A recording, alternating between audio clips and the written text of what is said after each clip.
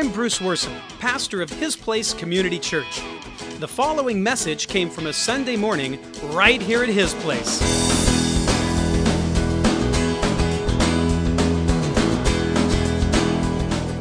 What did you learn?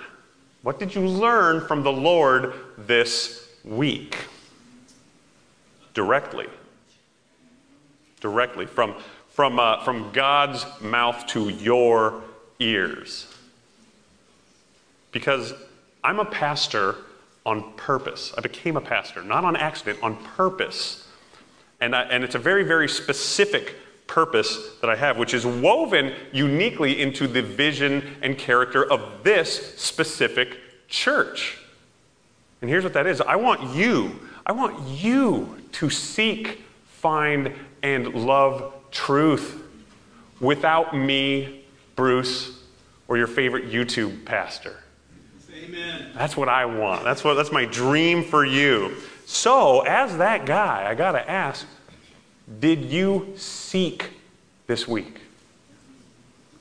Were you up to the task to ask? Did you knock on the rock? Did you? Because God said, "For I know the plans that I have for you." Plans to prosper you and not to harm you. Plans to give you hope in a future.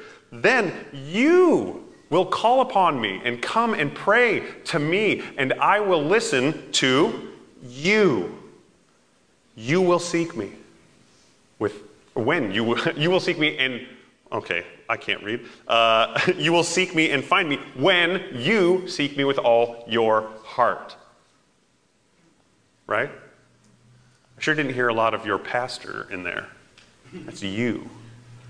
So, did you seek this week? How much did you seek? If you had to put a number on it, what percentage of your heart is dedicated to seeking? Just answer to yourself. Now, remember though, if that number is really low, don't be distracted by guilt. Because that, right there, that guilt, that's a trick of the enemy. Jesus came to free us with truth, not to put us into further bondage. That is not how it works. We are all guilty, right? A low number just means that you're honest too. You're already guilty. That doesn't change anything. Paul said, there is no one righteous, not even one. There you go.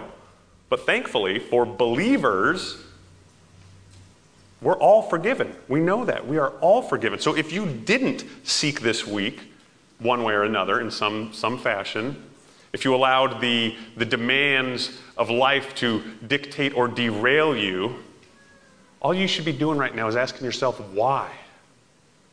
Why? Why did that happen? Why did you take that bait? I mean, God has made men like fish in the sea. And the wicked foe pulls all of them up with hooks. Uh-oh. Wrong line. So what's keeping you from getting hooked on God's line?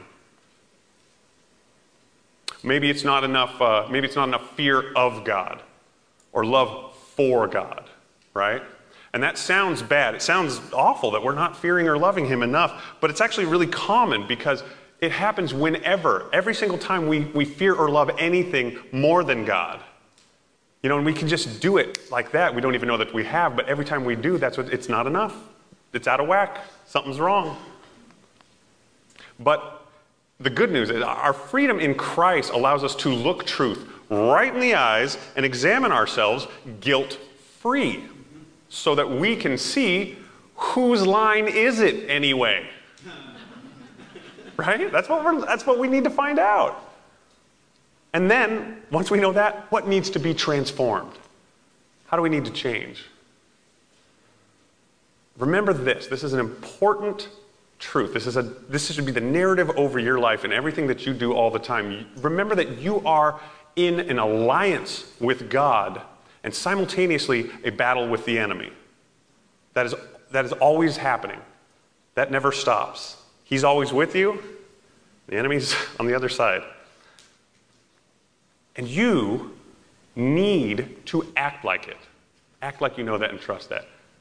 Which means you need to ask, and it will be given to you.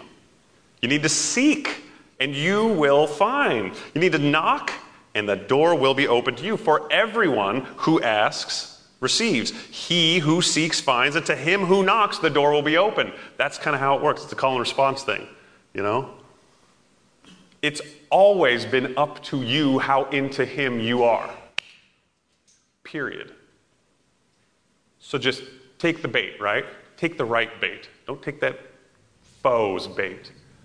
Well, hang on, because it is pretty easy for us fish to get tangled up down here, right? It can be a little bit tricky. For instance, Jesus said, I am the door. If anyone enters by me, he will be saved. Great, straightforward, pretty easy to understand. And yet, he also said, here I am, I stand at the door and knock. Okay, so if he's the door, why is he knocking? I thought he am the door. That's what it said. Well, it turns out there's another door for him to enter by. Have you ever been told that you make a better door than a window? Well, it turns out that that's true. It turns out that that's true. You do. Because you're a door too. We're in a world full of doors. And you personally have to open your heart to his door. Because this is how it works. As he enters our heart, we enter his kingdom. Okay? And that's when, as Jesus mysteriously said, you are in me and I am in you. Makes perfect sense. But I mean, stop right there for just a second, because that sounds fairly simple, the way that we just walked through it. But we are actually resolving a really profound paradox right there. You know, just hearing I am in you and you are in me, that doesn't compute until we actually do what we were supposed to do through simple, loving listening. That's all it took. Let him finish his thought, and then all of a sudden it just makes sense. It just feels simple though, right? When we do it the right way. And as we enter his kingdom, we must enter his word. They go hand in hand, because as we enter his word enters us. And when that happens, it fills us and it transforms us into his image by the renewing of our mind with his word, bump by bump by bump, right? That's the process that we are talking about. And this process right here that we have been talking about, that tugboat pushing our tankers, right, always leads us back to the key, the singular key to understanding absolutely everything. And here it is. Are you ready? His word is perfect. Simple. I didn't hear any gasps. I didn't hear anybody flip out, because that seems natural, right? That is a very bold thing to say, believe it or not, in the day and age that we're living in. But his word is perfect. But I have no problem saying it. As a matter of fact, it says so itself. It says his way is perfect, right? And the word of the Lord is right and true. The word of the Lord is right and true. Can't spell it out any more than that, right? Well, no. Every word of God is flawless, for anybody else who had questions. That's it. Every word of God is flawless. Has to be. It has to be. You know why? You know why. Because you're only as good as your word, right? And he makes that pretty clear too when he says, the Word was with God, and the Word was God, right? Couldn't get any clearer than that. If God's Word isn't perfect, then God cannot be trusted. That's how that works. There's just no real way around that. Trust me, I have looked. I have tried to make that true, but it's just not. My earlier life, I looked real hard for that, and it's just not there. Those are mutually exclusive. If his word is not perfect, then God cannot be trusted. And it's because of that truth, because of that the Bible is under attack like never before, online and in the media. Of course, that's the spot that you would attack, because if you can say that it's not true, then he ain't God. So the enemy is methodically tearing into it to tear it apart. I mean, boy, give them something for like getting into that word to say where you're wrong, but they're in the word for the wrong reasons, to try and find something that doesn't exist, which is an argument against itself. It's just going to keep proving it out. And isn't that beautiful how God just like tricks you no matter what to getting into that word and say, well, see what I can do. That's a bet that we should all take.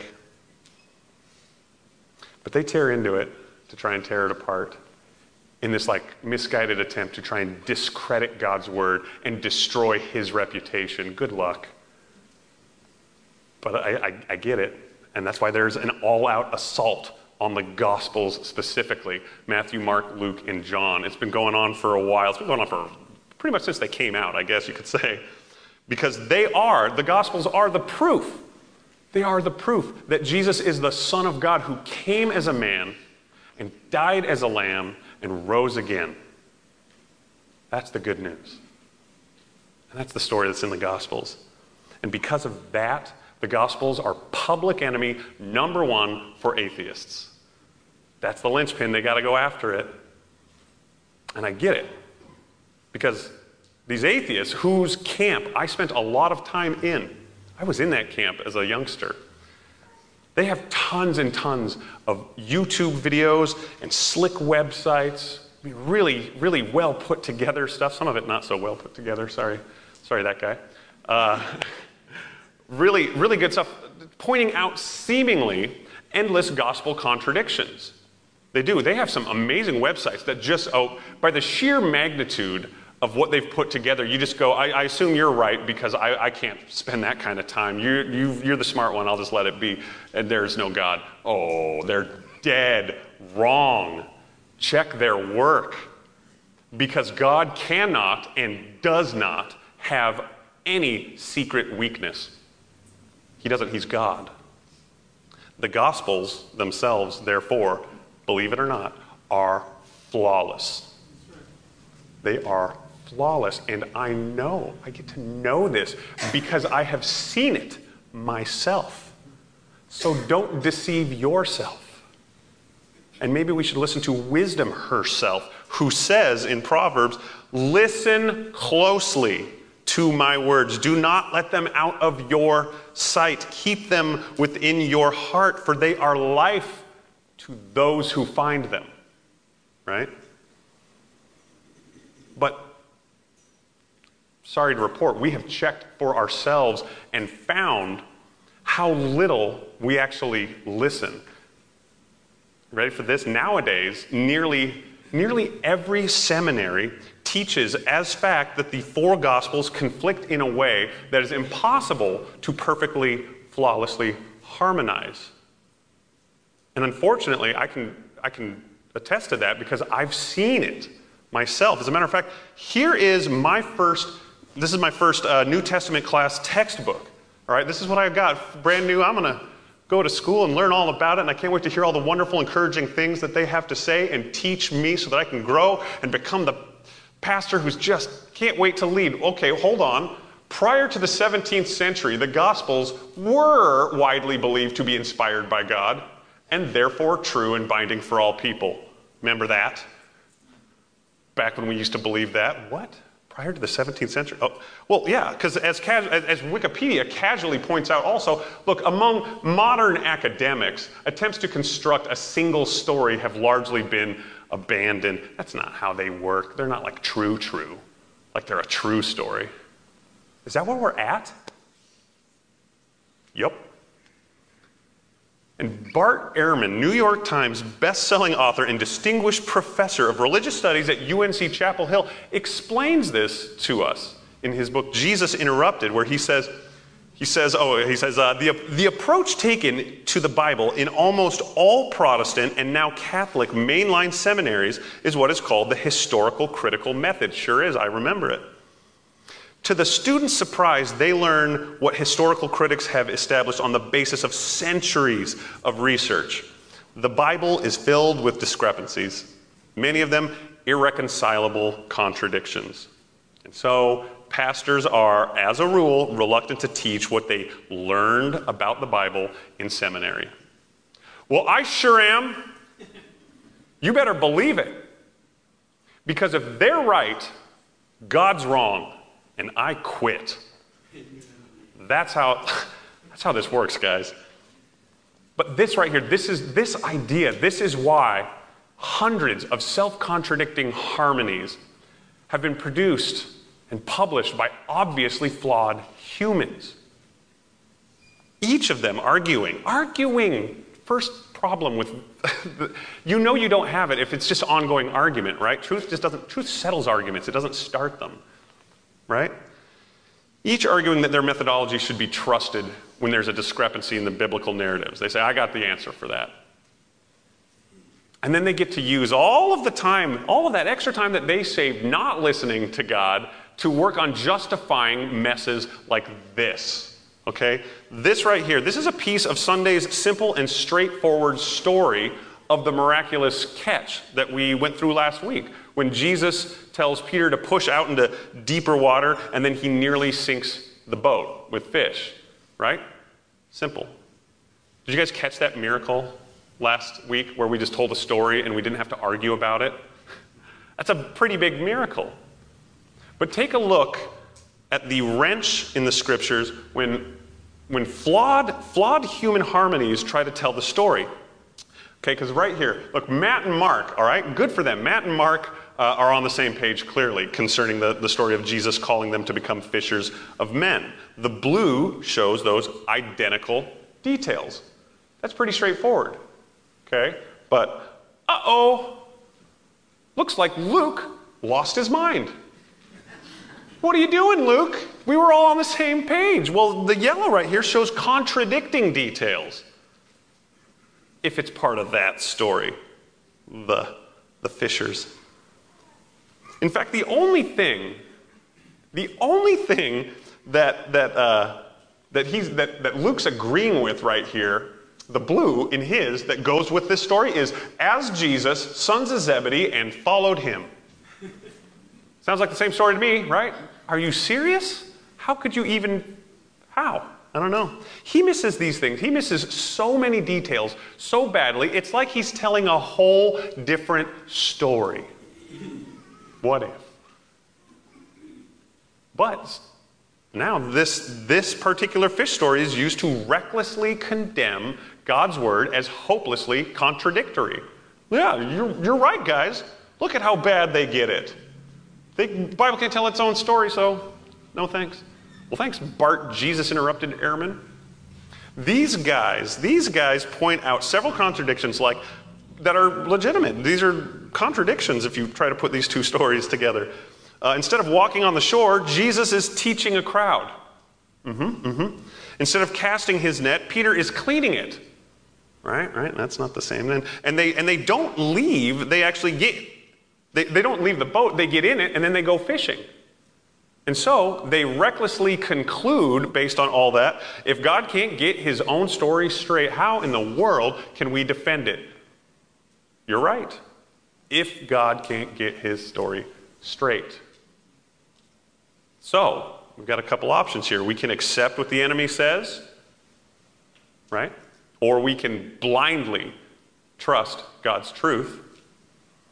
Or we can ask, seek, and knock and find a rock-solid answer. Because, like all puzzles, they only contradict if you try to match the wrong pieces. That's something that we should have learned when we were 4 years old. You ever see that? Like, oh, make it work. Stop, kid. That's no good. That's no good to anyone. It's not fun. But we can't help ourselves, apparently, in the Bible. So, the difference is those of us who trust the authority and the author, the authority of the author, and just make this simple effort to play, seek, and find with Dad. When you do that, all those troubling inconsistencies will be replaced with insights. Buried treasure, hidden truth, and concealed stories.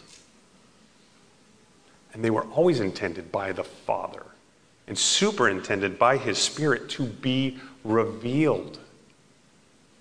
It's part of the plan and the purpose, the way that this thing works, because, hey, Jesus said No one lights a lamp and hides it. You sure don't. No one lights a lamp and hides it. He puts it on a stand so that those who come in can see the light. You got to come in. Knock, knock, knock. For there is nothing hidden that will not be disclosed, and nothing concealed that will not be known or brought out into the open. Okay, that's what we're talking about. Light here, right? Truth. Understand that this is how he deals with that. Therefore, consider carefully, not recklessly, how you listen. Whoever has will be given more. Whoever does not have, even what he thinks he has, being, the contradiction-filled not truth, will be taken from him. Now this right here, this is part of my created purpose and my passion. I love it. But not only to pursue on my own, but to help you see and seek for yourself. And I tell you, as we keep going, we're going to keep finding that what has been labeled as error or contradiction is really just reckless listening. That's all it is. We're going to keep discovering that, and it's amazing, and it's faith-building, and it's fun, believe it or not. But it's tough a little bit, because these guys on the other side, they're not dumb. They aren't. I really go on, I want to just throw them under the bus and say what a bunch of idiots. I can't believe they can't see this. But honestly, they're smart people who are just misguided, reckless. They're just reckless. Which I guess is kind of dumb, right? So they're a little dumb. But it's like Paul said, guard what was committed to your trust, right? Avoiding that's our directive right there. Avoiding the profane and idle babblings and contradictions of what is falsely called knowledge. And by professing it, some have strayed concerning the faith. That's a stern warning. Good stuff. Oh my goodness. Don't mishear this though. Blind faith is not trusting without examining. All right? That is not what we're asking. Just, you see it, that's good enough for me. I'm going to just kind of keep walking. That is not what we're doing here. That is naive gullibility. Okay, that's not us. That's not what he's asking for. Because every religion, including Christianity, is filled with people who believe what they believe just because they believe it. And that's a pretty awful apologetic. Honestly, if somebody asks for the reason that you have, you say, well, because I believe it. They're going to say, okay, next, thank you. Not working. But luckily, that's not us, right? That is not us. When it comes to his word and his claims, especially about his gospels here at his place, we are not about to let God off the hook. Amen? Amen. Amen. That is not something that we are about. And do you remember why? I'm going to tell you why. Because we do not give God grace. Ever. He gives us grace. Amen. He don't need it. And we don't have it to give. And to think that we need to help him out or look the other way in any way whatsoever is sin. That is not trusting. That is not building that faith. Blind faith believes that he's God and we're blind. That's how that works.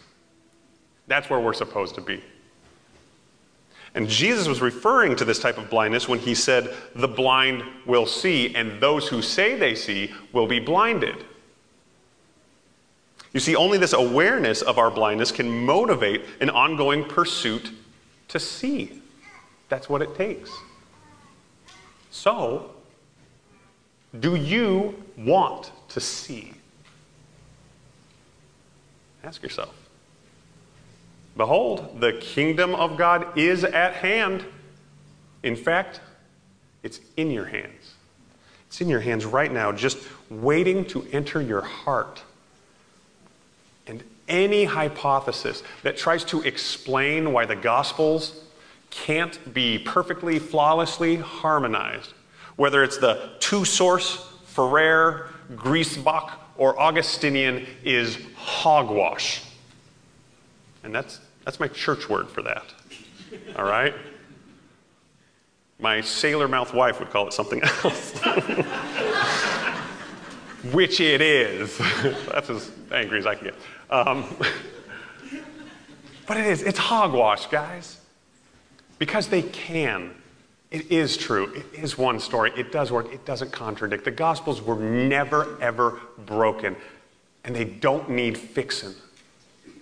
Because the Word of God ain't flawed in any way. So, act on the fact that He's God and we're blind. That's what we need to do. In the case of this mess of fish, right here, this one that we got going on here, Mark is actually the key that allows us to see, because he tells two stories that take place weeks apart. And everyone agrees, even Bart, that Mark describes two separate events. And the first aligns with Matthew, right, as we saw. But the second, which includes Jesus teaching from a boat to avoid crushing crowds, aligns with Luke. This is the miraculous catch. It's different, not the column. This is the catch where the boat almost goes down. There's two different stories, because Luke is telling a whole different story. Mark and Luke's fish story doesn't contradict Mark and Matthew's. They're two separate events. I know. That's how I feel, Bart. They're two separate events, and they actually play off of each other. In the first story, Jesus promises to make them fishers of men. I'm going to make you fishers of men, and I promised you one day coming up. And Peter happily left his empty nets. Right? But in the second story, on his knees in a boatload of fish, Peter calls Jesus Lord and confesses his sin. And Jesus says, from now on, you will catch men. Oh, we've arrived at the thing from the other story, right? I'm going to make you. From now on, you are. And just like that, us blind askers, seekers, and knockers can see. It's that easy. Can see the stories, plural, without contradictions, without fudging, nudging, or grudging. It's just that easy. It just took careful, loving listening, which is what we were called to do. But when you're doing that, you can't have the help of the nagging naysayers, Bart. That's no help at all. Peter said, we did not follow cunningly devised fables, when we made known to you the power and coming of our Lord Jesus Christ, but were eyewitnesses of his majesty. And God said, receive into your heart all my words that I speak to who? You. And hear with whose? Your ears. That means you. Turns out all of the explanation or commentary that we need to see a perfect harmony is already in there. If, and this is a big if, this is the crux of what I'm saying here today, if you are willing to carefully listen and receive it into your heart. We can trust God's word. But we must seek and ask and knock. It's built into the system. That's how it works. It's both a partnership and it's an ongoing battle. So, gotta ask you, are you ready to seek this week? Are you up to the task to ask? And are you ready to knock on that rock? Or are you just content to recklessly listen? Well, I think we need to pray about that. Father God, we love you, and we worship you, and we open our heart to you. So Holy Spirit, draw us ever deeper and ever closer, and empower us in our blind eyes to see. And Lord Jesus, we praise you and thank you for being perfectly true to your word. Everybody said, amen.